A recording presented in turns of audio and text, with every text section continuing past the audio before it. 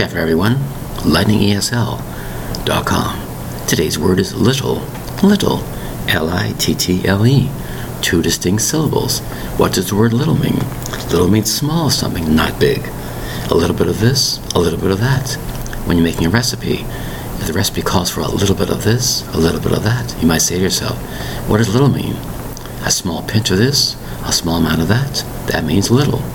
If a teacher says you did little work on this essay, it means you didn't work hard for that essay. If somebody says you have little training in this and little training in that, which means you haven't had any experience on this. The word little can be used in many, many circumstances and many, many ways. Another example would be, let's say you're trying to learn how to do a special skill. So you might say, well, he has little chance of acquiring that skill. Or he has little chance of passing that grade. Or he or she has little chance of this, a little chance of that.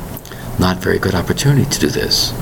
So you can see the word little can be used in several ways. A little bit of this, a little bit of that. The word is little, L-I-T-T-L-E. A little thing can turn into a large thing, but you have to start small, which means the word little, L-I-T-T-L-E. A very important word for many, many things.